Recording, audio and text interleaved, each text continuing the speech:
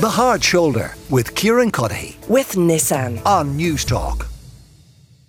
Now, we were talking yesterday about the Northern Ireland Protocol 2.0, the Windsor Framework. We still wait to see whether it is agreeable to the DUP. In the meantime, Rishi Sunak has been visiting Northern Ireland. Joe Brolly is with me now. Joe, I guess congratulations are in order. First of all, you hail from what Rishi Sunak now describes as the world's most exciting economic zone. How does that feel? It's a great achievement. The only possible approach to all of this is humour. I mean, I thought, when I heard you were going to ring me, I thought of Groucho Marx's great song, I don't know what you have to say. It makes no difference anyway. Whatever it is, I'm against it. No matter what it is or who commenced it, I'm against it. And then the second verse is perfect, Your proposition may be good, but let's have one thing understood. Whatever it is, I'm against it. And even if you change it or condense it, I'm against it. So I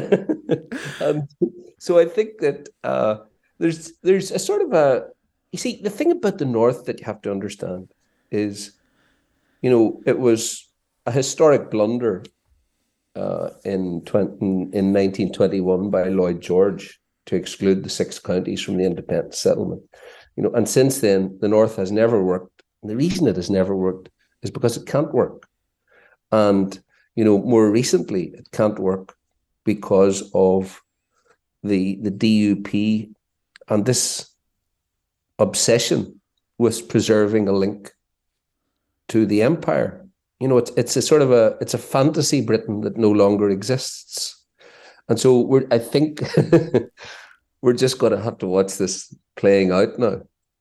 And so how does it play out in your mind? Because the hope is it just plays out, the DUP say yes, and then kind of everybody gets back to their lives.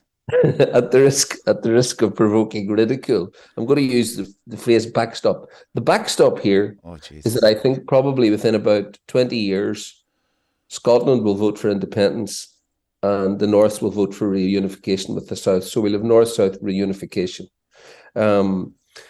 So that, I think, is inevitable. Brexit has exposed the illusion of the Union and the Empire, very starkly. The Tories essentially have opted out of the international community. And when you hear what I describe as unionism's royal family, the Paisleys. So Ian Jr. has castigated the Tories as nothing more than an English nationalist party, and his brother Kyle has publicly criticised the DUP's approach. So, there's a very pragmatic argument for accepting the deal, which is, of course, an excellent deal. We have in the North the best of both worlds with this deal. The problem with it is nothing to do with the deal itself. The problem is that it means a DUP leader serving under a Fenian and serving under a Sinn Féiner. So laughable though that may seem to you, that's the real stumbling block. And that's why you think they'll say no, never, never, never. Well, it's they're clinging to the wreckage. The old ideal, the old ideas, the old sort of unionist supremacy is gone.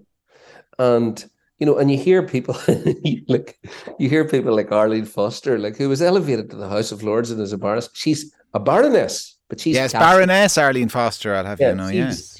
She's castigating the deal. Ian Paisley Jr. has castigated it. Sammy, the entirely ludicrous Sammy Wilson, he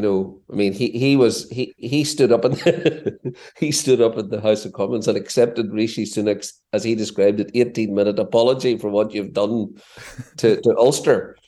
And so it looks very much now at this stage, unless Jeffrey has real courage and is prepared for a rebellion, and I don't believe that Jeffrey has courage.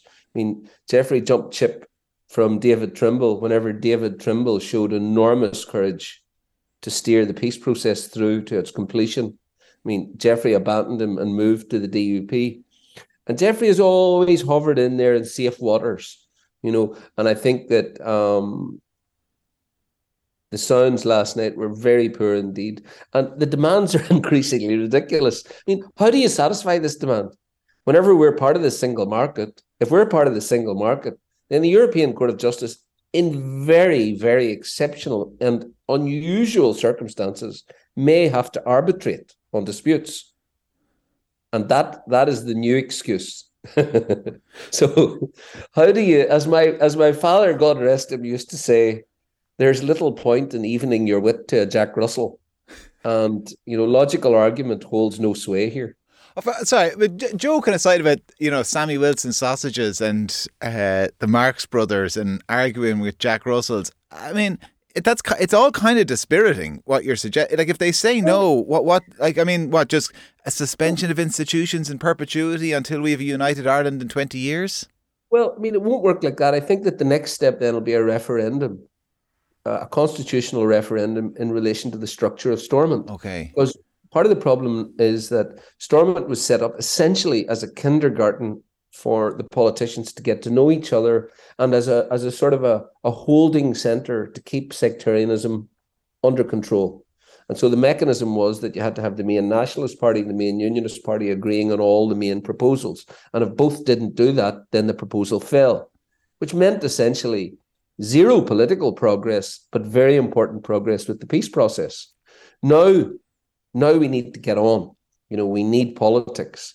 And that initial model, which was spectacularly successful in achieving its aim, is now defunct. And so the next step is a constitutional referendum where the people of the North can decide, well, look, what sort of a structure do we want? I imagine that what will happen there is that we'll go for a majority. So just a normal political majoritarian structure. And that is the death knell. So what the DUP always do is they have a short-term strategy. They don't say, look, let's try and work a political system here.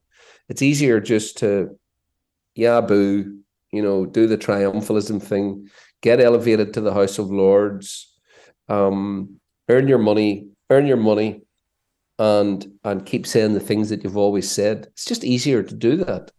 And that's why I say it does seem likely now that we're just going to have to wait to see that sort of pathetic game play itself out. Don't worry about us in the North. I mean, we have a relatively speaking thriving economy now.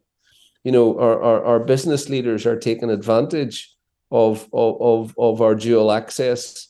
All that will continue, and actually it will accelerate now because our business leaders are going to have certainty about trading conditions.